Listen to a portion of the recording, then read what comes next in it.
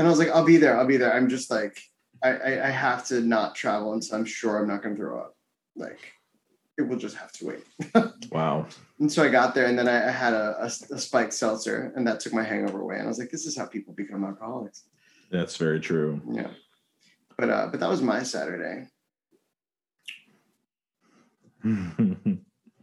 Today's Sunday. Fuck me.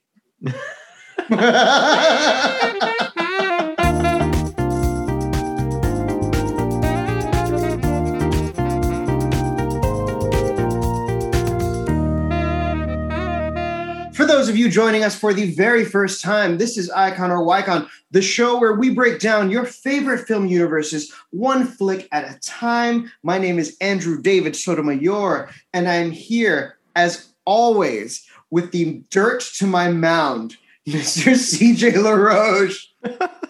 Jesus Christmas. The dirt. So I'm dirt under your feet, or I'm the essential ingredient to your reaching for the sky. My intention was essential ingredient. Okay, great. Yeah, but I laughed as it was coming out because I was like, I just called him Dirt. Yeah, CJ Dirt here, coming to you live from the basement in Berkeley. Andrew, I'm good. Thank you so much for having me. This is week 2 of the Hollywood Ball, and we are discussing a very important movie about an even more important man. It's a biopic. It's a tearjerker. It makes you angry. It makes you excited. It ends in triumph. You feel everything along the way. It is 42. Amazing. The story of Jackie Robinson. Yeah, terrific film. My goodness. It's so good. Do you know what's funny? A bit of an aside. Do you ever notice that we pronounce biopic wrong? We do? Yeah, shouldn't it be pronounced biopic? Not we, but I mean, most people say biopic. Yeah, no, it should. But, we grew up with the Bionic Man. Mm-hmm. So anytime that we see a 6-letter word that has bio in it, it's bia. Regardless, just made that up. No, but I was here for it. Not a real thing. I loved The Bionic Woman. I liked that show better. Okay. Yeah, I thought she was super interesting. Oh, they're both very interesting, but yeah, no, those 70s sort of like superhero movies or TV shows, right? Wonder Woman, The Incredible Hulk, The $6 Million Man. $6 Million Man, yeah. Yeah. So good. Now, did I make up the Bionic Man? You did. It's $6 Million Man and Bionic Woman. Okay, great. Yeah. So that's what I meant. But you went with me and you said that you liked the Bionic Woman better. Well, of course you did. It was the only Bionic. Now, which one of us is later at night here? Because, there's no excuse for me. I know. Yeah. Yeah. It's definitely 10:30 where I'm at. Yeah. Good Lord. But let's dive into this movie. This movie is super interesting. It says a lot of amazing things. I got to be honest with you. I didn't really know the history of this story a lot, Wow. Yeah. Wow. Okay. Yeah. I'm just tangentially familiar with Jackie Robinson's story. So This movie was really eye-opening for me because I understood the accomplishments. I understood like the laundry list, but to see it portrayed in such a way from left to right, to go on this journey with him, to see how Ricky chose him and how Ricky was trying to do a thing. And his motivations are not clear for a long time. Or they evolve. No, I can't decide. It's interesting. There's so many things that went into in real life getting Jackie Robinson to the major leagues. Not the least of which was it was in fact Wendell Smith who recommended Jackie Robinson to Branch Rickey. Oh, really? Yes. And also, going back to the gentleman's agreement in baseball, I mean, African-American players were not always banned, right? They weren't always not allowed to play. It wasn't until the late 1800s, early 1900s, with a racist motherfucker named Cap Anson, who was a player manager for the Chicago Cubs and a great player, but he refused to play against teams with African Americans on them. And that evolved into the gentleman's agreement, where major league owners said, okay, great. You won't hire anyone on any African Americans. I won't hire any African Americans. And so it went. But the movement to get, to break the color barrier actually began in the 30s with Wendell Smith. He was one of the first sort of activists to get this done. Branch Rickey, the story that he tells later in the movie, absolutely true. So he was there. He wanted, he couldn't stand it anymore. Right. He was mad as hell and he wasn't going to take it anymore. And he said, fuck it, I'm going to do this. Also, the death in the early 40s of another just awful bigot named Kennesaw Mountain Landis, who was the commissioner of baseball, who really fought to keep that gentleman's agreement and to keep African Americans out of baseball. He died. And they got a new commissioner, and all of a sudden, everybody just started saying, okay, great, guys, let's figure this out. These guys are too good, and selfishly, there's too much money to be brought in. There is a demographic, there is a market there. So let's figure out how to exploit it. Sorry, reality. Yeah, that's real. Right. But when I just get so sad when I think about the Satchel Pages and the Josh Gibsons of the world, guys who played in the Negro leagues who never got a shot to really show what they could do. I mean, Satchel Paige came in much later. He was in his late 40s and dominating hitters. Imagine if we had him in his prime. Josh Gibson, it's rumored, hit over 800 home runs, the record by Babe Ruth, 714, and then later broken by Hank Aaron, an African-American, 755. Another guy named Bonds hit a bunch of home runs, but I don't count those because he used steroids. Allegedly. But yeah, so there's a whole bunch of stuff that's not in this film, because there's just not enough time. There's not enough time. And what's funny is the film is actually pretty concise. They really cherry pick the juicy story beats that we have to. I mean, not afraid of a fast forward. They'll jump forward in time to get you where they need you to be, for the storyline. Yeah. And I was here for it. I think it's fascinating. And I love hearing you with all of these details, because I'm watching this film and I'm like, this is some incredible history that I did not know. And what a failure of my education that in my late 30s, I'm educating myself on these things. And no, it's not a failure on your part, Andrew. I mean, when you think about the story that they tell about Jack getting, a Jack, like we're buds, him getting court-martialed in the military, right? He refused to move to the back of a bus 10 years before Rosa Parks did. Oh, wow. You know what I'm saying? So this man is really at the forefront, and it makes sense that he wouldn't, that they wouldn't really teach this in school, right? Because it's oh, well, that's a sports story. Yeah. Well, no, Jackie Robinson transcends. It's incredible. His journey is out of control. Yeah. It's quite powerful. And, I was sort of introduced to Jackie Robinson by my dad. We're a Brooklyn Dodger family, became a Met family when the Dodgers moved west. But he told me everything. And then, his widow, Rachel, I mean, she's been in the public eye, even before he died. I mean, she was always there, and she's an amazing woman. And just the two of them have done so much, not only for baseball, not only for the African-American community, but for the fucking country, man. Mm-hmm. Without them, who knows where we are today? Martin Luther King said Jackie Robinson was a sitter before sit-ins were a thing. He was a freedom rider before freedom rides. Wow. That's great. So you brought up Rachel, and I want to know, is it cinematic sort of storytelling, or did he really want to get married right away? That I'm not sure of. Because that's such a cute detail. It's so sweet. The dates line up.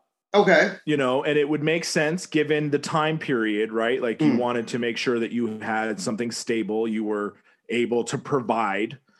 So it would make sense that, he got his first major league, minor league contract, and he just rushed to the phone. Yeah. One liberty they did take was the trip down to Daytona. They were waylaid, but it's not known whether or not she used a whites only bathroom, and that's why they bumped her. They bumped them off the plane, but that's great. That is such a great piece of storytelling. That was a great moment. Yeah, this is very important. Not only did the men, like Jackie was in the beginning at the gas station, but the women, everybody had to deal with this humiliation of segregation. Yeah. And to make that woman, behind the counter, that's her motivation. I think it's great. I think it's a wonderful way to sort of convey, guys, everything sucked in America at this time. And even if it is fictional, it's fiction in service of the greater story elements. Do you know what I mean? No there's enough nonfiction for us to bite down on that one little detail just really sort of, it helps things line up. There's some movie fudging that always happens when you bring these things to the screen. I mean, the Queen biopic was complete fiction. Yeah. I think it's pronounced biopic. Oh, thank you. That was a callback. So this Montreal sequence, when he's first getting his sea legs, if you will, Sure. Mm-hmm. That was some of the most interesting gameplay for me. Okay. Yes. Expand. Well, the thing is, you're seeing he's so comfortable on the field, but this situation that he's in to join Montreal and all of the opposition that he gets just showing up is such a moment of extreme discomfort.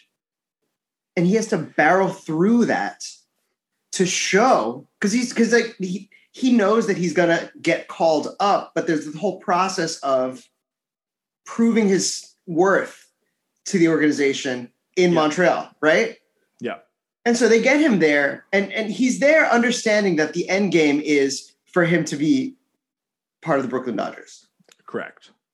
But man, that first sequence of him getting out there with those guys is so hard to watch. Yeah. Yeah. That's a great word. Discomfort. It's just, the director, Brian Helgeland, does a great job of making you uncomfortable. Yes. Putting you in those uncomfortable situations with Jackie, so that way, not only do you feel that discomfort and you can, you start to relate. How can we possibly relate? But you start to relate to the character, I'm watching a movie level. So that way, when he does make it, when the triumph does happen, when he does overcome, it's so gratifying. And there's so many moments like that in this movie. Yeah. Not the least of which is when they get the hell out of Florida. When they find, when Smith is like, some dude came by and we're fucking real in big trouble. And Jackie's like, oh my God, why didn't you tell me? I thought I got cut, and he's laughing about it. And you're like, oh, okay, so now I can exhale. And then, Smith does the great move and he gets them out of there. And then he finally gets to get into the big leagues. His first at bat, he beats out a ground ball and the racist umpire calls him out. Yeah, it's really fucked up. And it was such a great choice that I keep going back to the word discomfort. He really forces the viewers into the discomfort of it. Like the Chapman taunting was very, very uncomfortable. And it went on for so long. He stayed in that beat for so long, and watching him go, is it the dugout? Where did he go? The gangway? Okay, so that's the tunnel to the clubhouse. The tunnel to the clubhouse. I knew it had a name, and I knew I didn't know it. But watching him go back, and we didn't even talk about Harrison Ford. No, I mean, Harrison Ford should have his own segment. We should probably give that the fucking weight it deserves. He was so great in this movie. Talk about Chapman, right? Let's stick with that. Alan Tudyk, holy crap, does he do a great job of portraying somebody who is so close-minded. Insanely and aggressively racist. Yeah. Aggressively a horrible racist.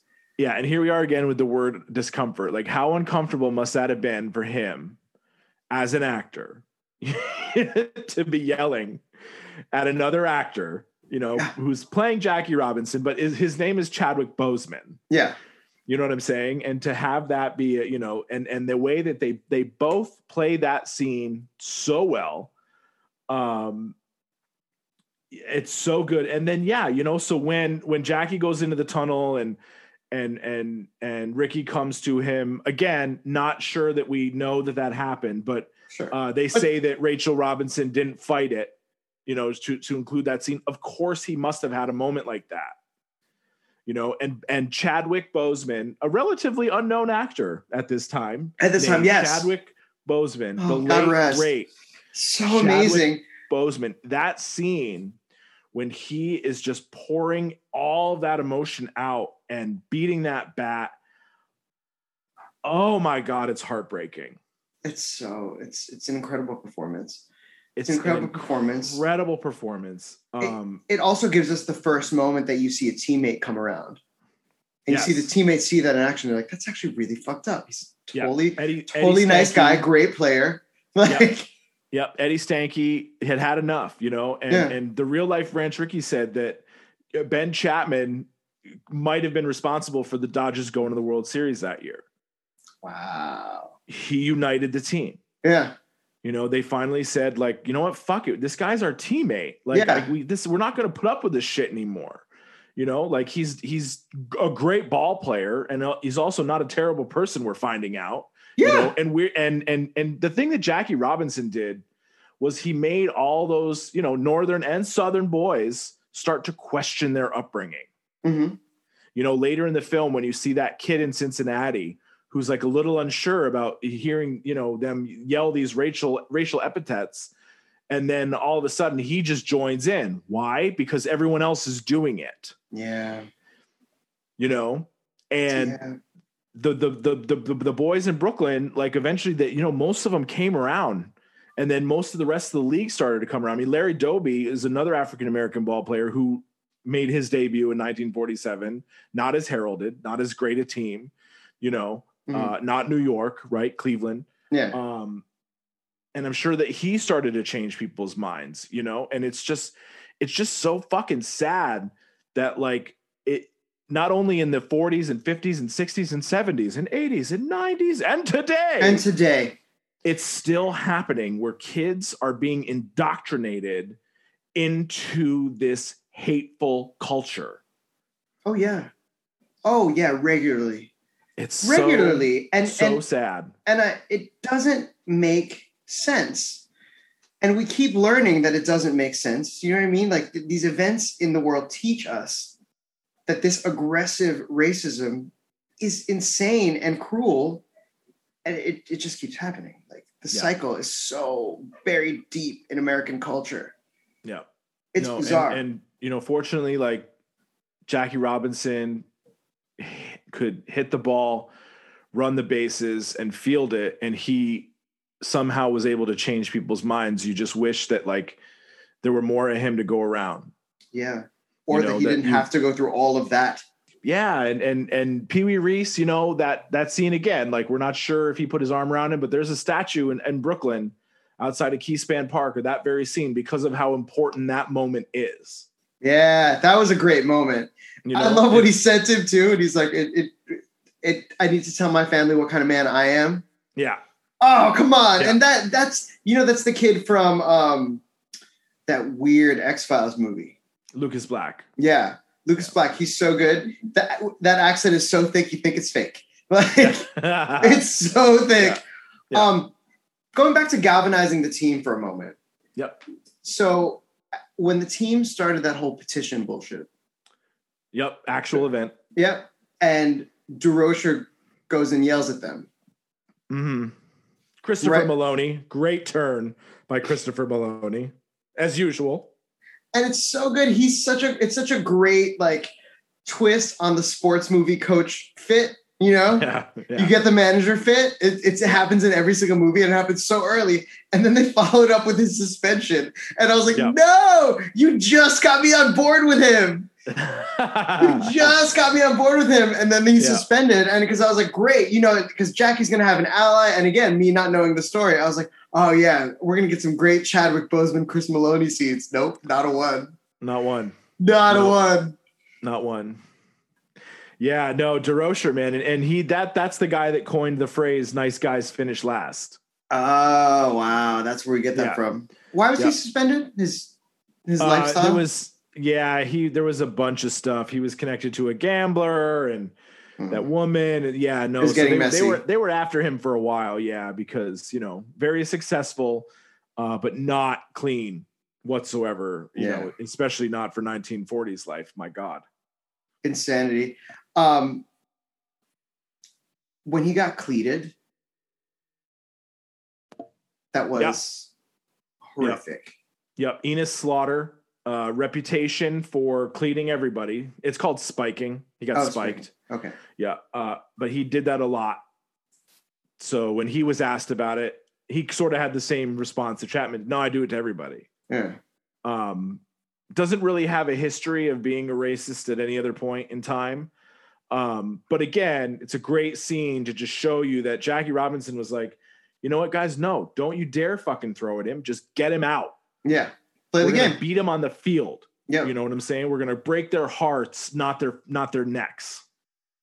And do you know what else is really funny? For a movie that upends so many of the sports movie tropes, and gives you so many interesting versions of things you're familiar with, it's innately the most sports movieist at the same time. Yeah.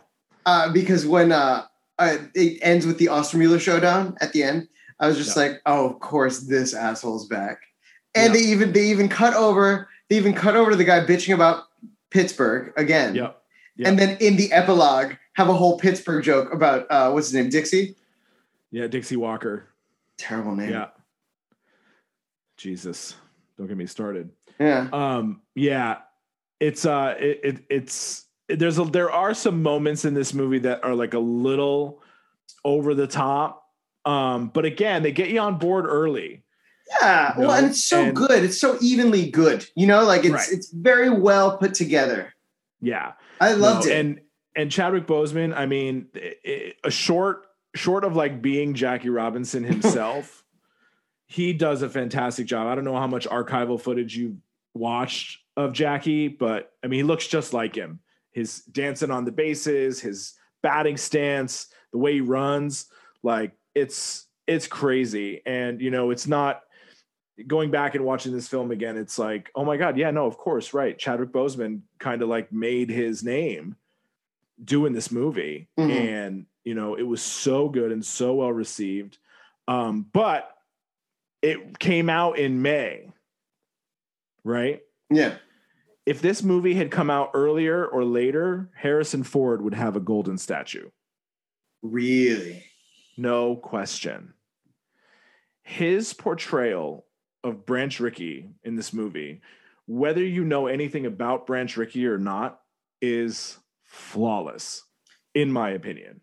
See, I don't know how accurate the impression was, but the performance was brilliant. I didn't know it was Harrison Ford for about a half an hour.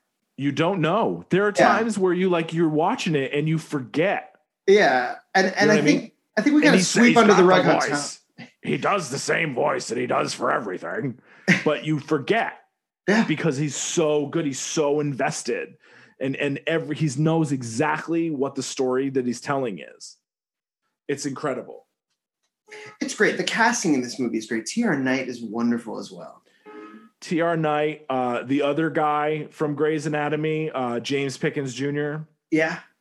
No, the casting wonderful in a very small role. The casting's great. Also, it's photographed. Hamish Linklater as Ralph Branca. Hamish Linklater was great. It's really well cast, really well put together, and it's just beautifully shot. Yeah. The scene where Rachel's walking the baby carriage through Brooklyn. Oh, at the end. Oh my God, the costumes. Weeping. And the whole neighborhood is like, yeah. Yeah, you believe you're in Brooklyn in 1947. There's the way it's the triple cut though, because they give the three of them their beat to take in that news. Yep. So you see Jackie on the field. You see Rachel in the streets, hearing it on the radio, and you see Ricky in the empty stadium. Yeah. It's beautiful. Some beautiful filmmaking. And it's just a great movie about a great man. And it's exquisitely executed. And I was bowled over by it. What a delightful watch. I really liked it. Yeah, no. And I think the one thing that they really successfully avoid, and I'm not sure, it could be the scene where Branch Rickey is sort of explaining why he was the one to do this and why, now is the time.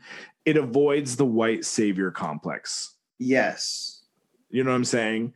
It does it like Jackie Robinson didn't need Branch Rickey. Branch Rickey needed Jackie Robinson. And they make that very clear. Make that very clear. Yeah. Absolutely. Absolutely. And it's wonderful. And it's, I'm telling you, man, like 40 minutes in, and I was like on the verge of tears 4 or 5 times. So good. It's a great film. And it's a great film. And just thinking about, Branch Rickey would go on to be the general manager of the Pittsburgh Pirates, ironically, later on. And he brought Roberto Clemente to baseball. So the man didn't care about anything but winning. And he knew what he had to do to win. I love it. And to think, when I'm watching this movie, being the nerd that I am, I think about Don Newcomb. I think about Roy Campanella. I think about Henry Aaron, Willie Mays, Andre Dawson, Jim Rice, Jimmy Rollins, Ryan Howard. I could go on and on and on and on and on. I think about Roberto Clemente. I think about Bartolo Colon, Roberto Alomar, Francisco Lindor. To an even greater extent, I think about Shohei Ohtani, Masahiro Tanaka, Ichiro Suzuki. I think about all of the non-white baseball players that have changed the game and contributed in immeasurable ways to the sport that I love, that they never would have seen the field had it not been for number 42. And when you think about that, when you think about what that man had to endure and everything that came after him, he might be the greatest human being that ever lived. That's amazing. It's amazing to think about it like that, to wrap your mind around the long-term effects of what that level of sacrifice is, Yeah. Yeah. Like, and how it changed. And we learned from, not only from For Love of the Game, but from Field of Dreams, and how embedded baseball is in American culture. Yeah. And the fact that he revolutionized the game. Yeah. With his journey is really, really powerful and really incredible. It's phenomenal. And this film does like the most amazing job of telling that story.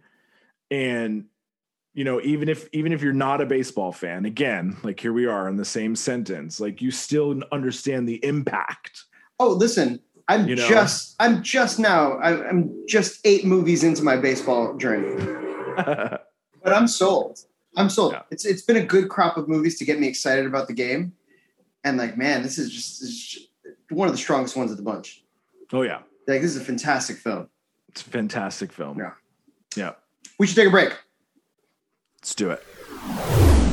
CJ, this is one of our pandemic traditions that I'm so glad we were super consistent with, because I really am starting to see the results of all of our work on this podcast. It's pretty great. Now, where are you seeing results, Andrew? Like in your midsection, like in your chest area? Where are the results happening best for you? Because I could use some. Listen, my chest area is on fire, but really it's because my heart is so full from all the engagement we've been getting on our social media. I mean, I'm talking to people absolutely. On the Instagram, I'm talking to people on the Twitter, and I want to do more of it. The 18 listeners have really started to engage. We appreciate you. We see you. We're very excited to have you. Yeah, so I think that Andrew, where can the people who may be 19, 20, 21, where can they find us? Listen, at Icon or Ycon, both on Twitter and Instagram. And we have gotten way more active than we ever were. So remember those 15 episodes where we kind of lied to you about communicating with us? It's true now. We're actually there, and we want to hear from you. So I say go for it. Just do it. Yeah. Log on, log in, trip out. Back to the show. And we're back. Yes, we are. The break is over. Did you have a good break, CJ? I did. In 2000 and I think it was 11, I broke my toe and got ran over by the Rock Island train. It's the only bone I've ever broken. What's the Rock Island train? What's the Rock Island train? What kind of music director are you? He's a what? Wait. He's a what? He's a music man, and he sells clarinets to the kids in the town, and the big bass brace, and the piccolo, uniforms too, with the shiny gold. I could go on. I don't know the Music Man that well. Oh, it's fantastic. It's coming back to the Broadway. I know. I hear people have feelings about it. Well, okay. Moving on. I think we got really, really deep into many aspects about this film and how this film relates to the world at large. And I think we need to focus our argument. I think we need to hone it in. And I think I'm going to surprise you by saying it's time to answer some ephemeral questions. Well, ephemeral questions are up to bat. We'll continue to dive into this and that. What worked? Yes. And what did not work? Did the flick make it onto your desert isle? Andrew's bonus question is sure to make you smile for sure. Yes, let's waste no more time. Woo! CJ, that was one of your best tunes. That's the Jackie Robinson song, man. That was great. That was really, really great. Well done. Thank you. Hope I did it justice. I think you did. Yeah. What worked for you about this movie? And pick one thing, because I feel like we spent 30 minutes talking about how everything worked. No, I know. I just want to give a quick shout out to the two people in this movie that I did shows with. Andre Holland as Wendell Smith and Hamish Linklater as Ralph Branca. And that sort of leads me to what really worked for me, the cast. And it's always the cast for me, isn't it? But when there's good, solid acting, when I see people that have done their homework, especially in a period piece like this, man, they're playing real people. They've got sort of a template, but they all honor it. And Nicole Nicole B. I mean, she is just ridiculous as Rachel Robinson. She's an incredible actress. Yeah, I've never seen anybody sort of just like, I mean, and she's beautiful, obviously, and she's so, what's the word? Not dignified, but I mean, there's just such a dignity to her. She's elegant. She's fucking elegant, man. Elegant, that's the word. She's very elegant. There's such a presence too. The scene where she takes his cap off of him and says, "You're hugging the plate too hard." Yeah, stop lunging. Stop lunging for the plate. Yeah, and, like, and oh, for me, really? The scene where I was like, okay, I'm sold on this person is when she puts the baby down. She's like, it's fucking cold outside. I don't want him to get a chill, and she sort of plays it because that's when that's the Chapman game, right? And so she plays like this ominous, like something really, she has like a feeling, right? Like a maternal instinct in her bones. Something bad's going to happen. No, I think everybody just sort of understand. And even Alan Tudyk and the Dixie and Kirby, those actors, like it's hard work. Yeah. Oh yeah. To just be something that is not good, but again, convicted. Yeah. They went for it. Everybody went for it. Everybody went for it. And that for me was, the sort of the biggest triumph in 2 hours of triumphs. So that's what worked for me. What did you pick? It's funny. You picked the cast. I picked the direction. Okay. Yep. Fair. Because it's the way the story is segmented that is so attractive to me. I just really love where the chapter breaks fall. I really love how internally each chapter is very self-contained and really lines up unto itself. It has its own payoff at the end. Like it's almost vignette without being vignette. And also all of the actors know that they're in the same movie. Do you know what I mean? They're all being in the same movie, and that falls on the director. And when you can see all these, I mean, because think about the Chapman taunting. He goes big.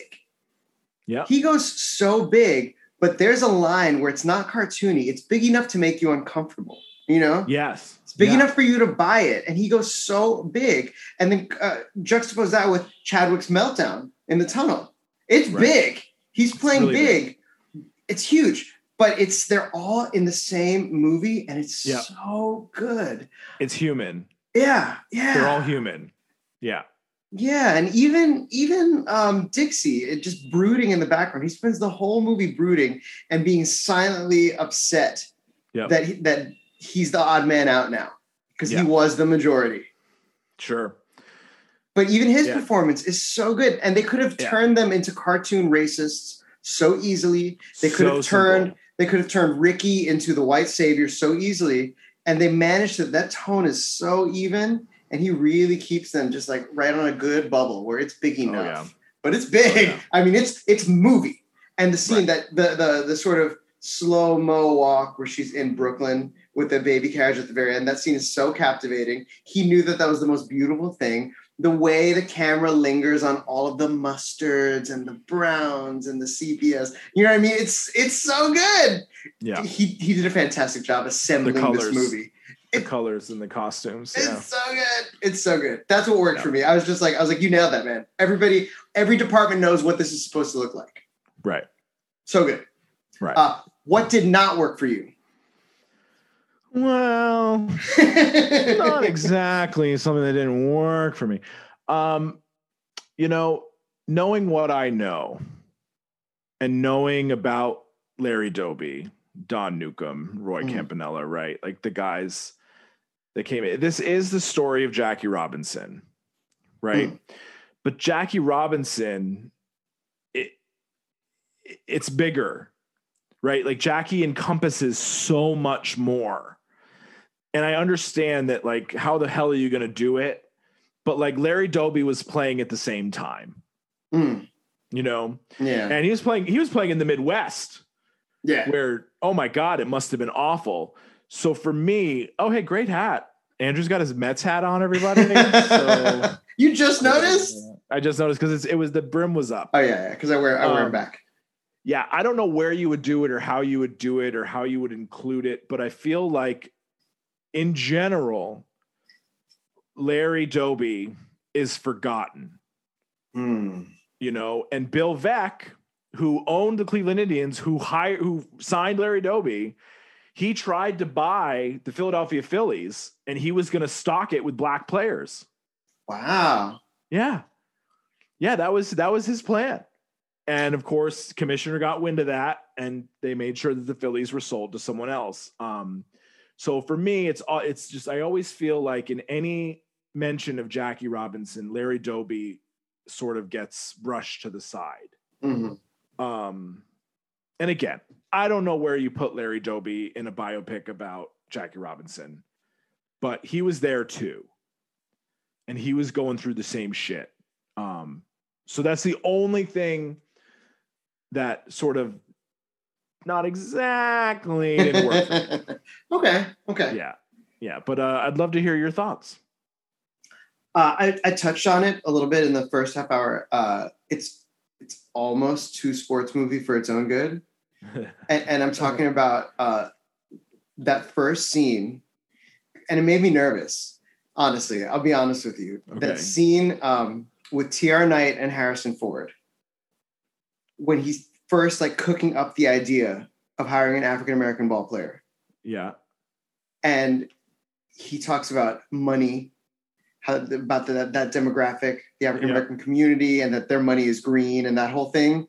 Yep. And then you hear the French horn come in. And I was like, oh, no, it's way too early for them. They will come. It's way too early for that. And he was, it's one of the first tropes that they do. And when you watch the rest of the movie, they upend sports movie tropes throughout. Like they give you all of the beats, but they're always a little bit different, but they do what they're supposed to do. But I was like, oh man, it's way too early for all that French horn. And then I started laughing later because we get to the end and the brass is so big at the end. And I was like, you only have that much brass because you blew it in the first 10 minutes. You didn't guide me up to the French horn solo. You started with it. Yeah.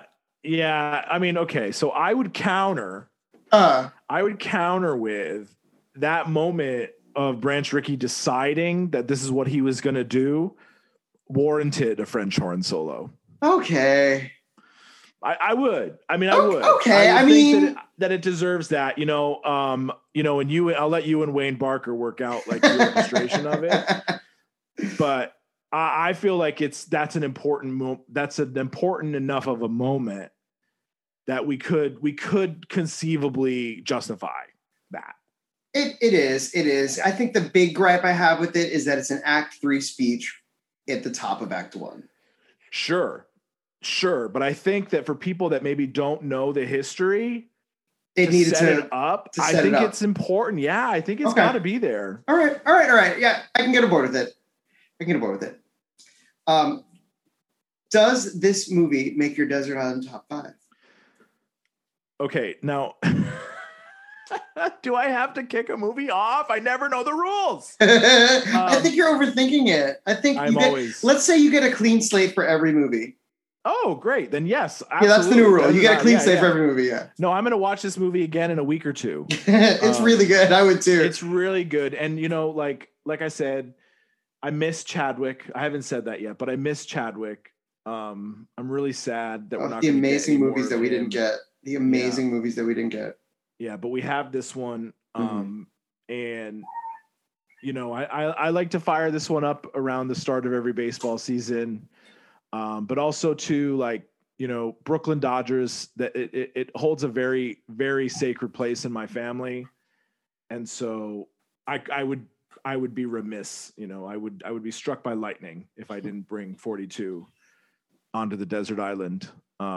Especially because one of the Santa Claus movies I think is on there too. Yeah, right. I mean, 42 has to be. Yeah. So what about you? I mean, last week I was a little surprised that Moneyball was not going to be watched again. Yeah. But I'm ready now. I'm ready to hear your answer on 42's Desert Isle status. Well, if we're going for your rubric, I brought Last Jedi onto the Desert Island, so I got to bring 42. Yeah, that's true. No. What's funny? This movie has so much candy in it. Yeah. There's so much to enjoy. You could literally pick one thing and be like, this time I'm just gonna observe the color story. And just see what everybody's wearing and how exposed the negative is. And just look at how, because it's very, very deliberate with the costuming and the way it's shot. And or you could be like, this time I'm just gonna watch every scene and watch Dixie's face. Because he is Sourpuss in the background, but Sourpuss with a motivation. There's a million different ways to watch this movie and it still be enjoyable. This time I'm going to watch just for Rachel, because Rachel is legit having her own movie the whole time. Oh my God, she's so good. Oh, she was amazing. So yeah. It absolutely makes my Desert Island top 5 because I want to watch it again. And now I have to, rethink my thoughts on the French horn. Yeah, take a look at it and just think about the historical significance of that moment. And maybe it's just French horn. You can't undersell it. Yeah. See, it's funny because I wasn't thinking about the historical significance. I was thinking about its slot in the 3-act form. Yeah, you can't. So you can't. That's not fair. Yeah, that's not fair because big picture really does deserve that weight, and you need to tell your audience that it deserves that weight. You're right. You're right. Moment. Yeah, you're right. All right, ready? Random bonus question: who writes the musical? 42. Yeah. Well, my first instinct, so my Trivial Pursuit answer would be Ahrens and Flaherty. Oh, they would do a good job. Right? Because the historical aspect of it, they do, and they know how to write for a time period, you know, that has to involve many cultures, right? Looking at you, Ragtime. And so, yeah, so I would say Ahrens and Flaherty, but like if they weren't available and I needed a composer, can I have Rodgers and Hammerstein? I think you can. Okay. People forget that R&H tackled some heavy shit back in the day too. Oh, no question. Yeah. No question. And yeah. Yeah, so I would say I'm going to go Ahrens and Flaherty 1, Rodgers and Hammerstein 2. Okay. Yeah. I can't wait to hear your answer.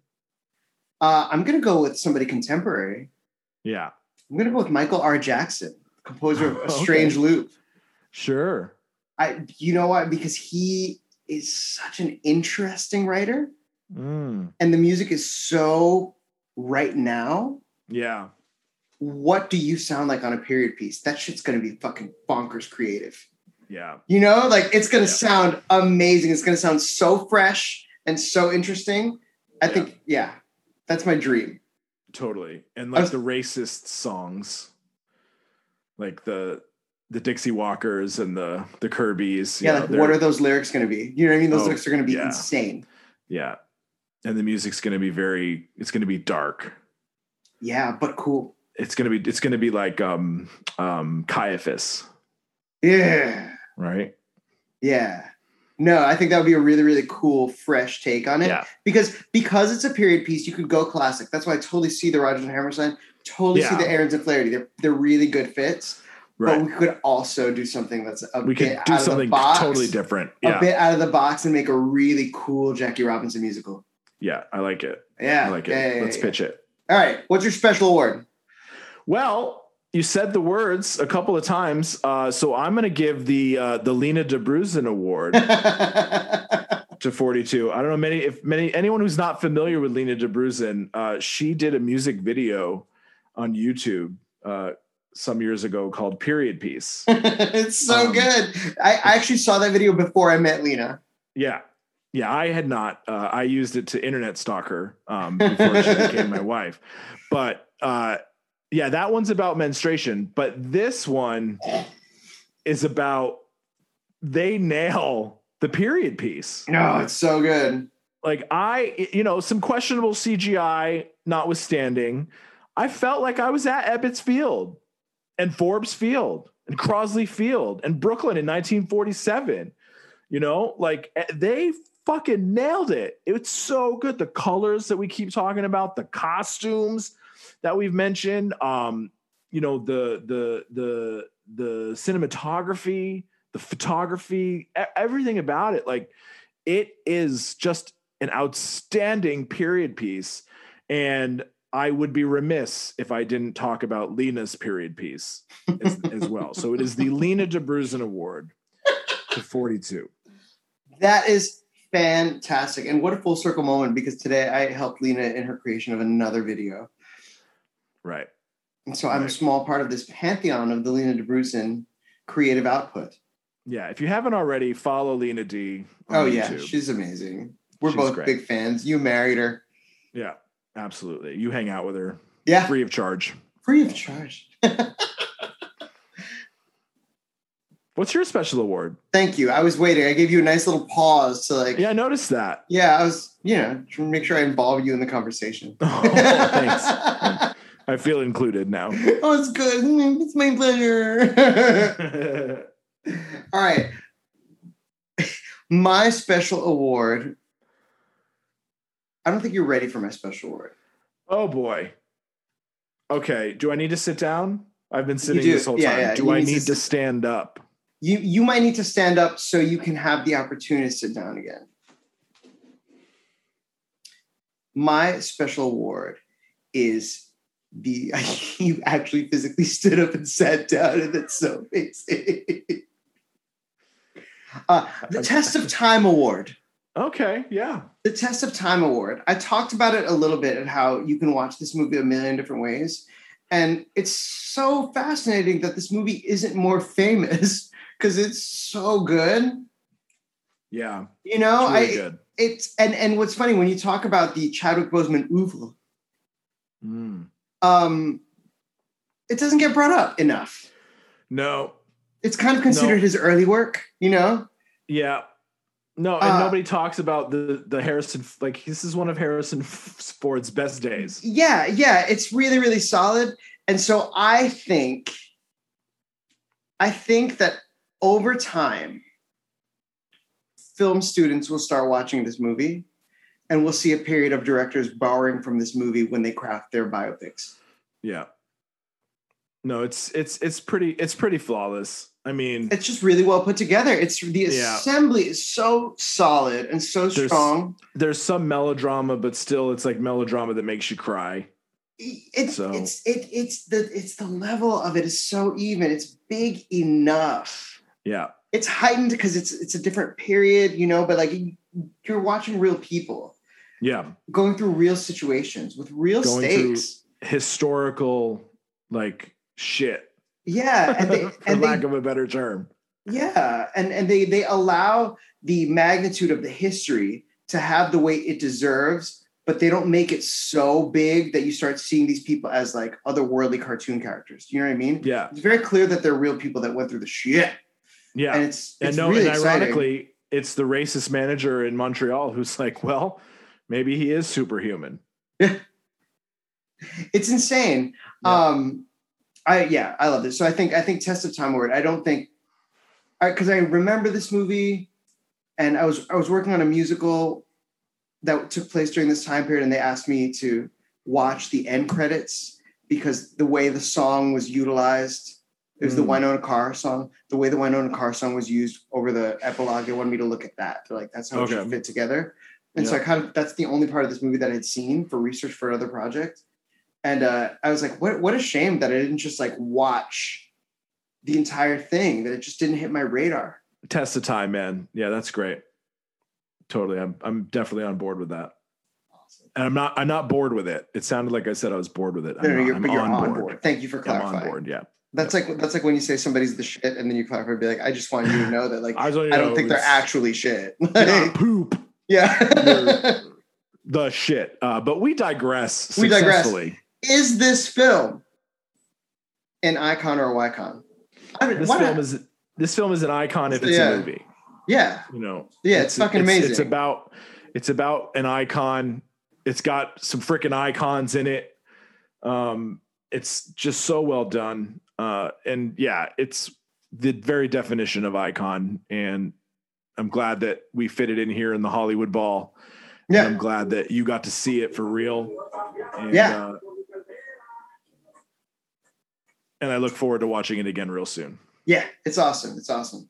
I agree. Wholeheartedly agree. It's absolutely icon status. Like my special was literally about film students will study it forever. I think it's so solid, and I really, really can't wait to see it. You know, it did well too. It made money, so it just didn't make the splash. Yeah, no, I mean, I think it's a baseball movie. I think sports movies have trouble really being, you know, culturally impactful. You know, and when you think about like the cultural impact of, you know, Moneyball with like everybody, you know, and just using data again and again. Shout out to Kyle Burns for pointing that out to me.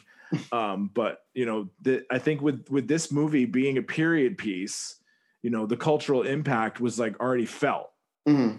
So it didn't really have that punch that that sports movies need to get over the hump. Well, and also it's late for this movie, you know? Yeah.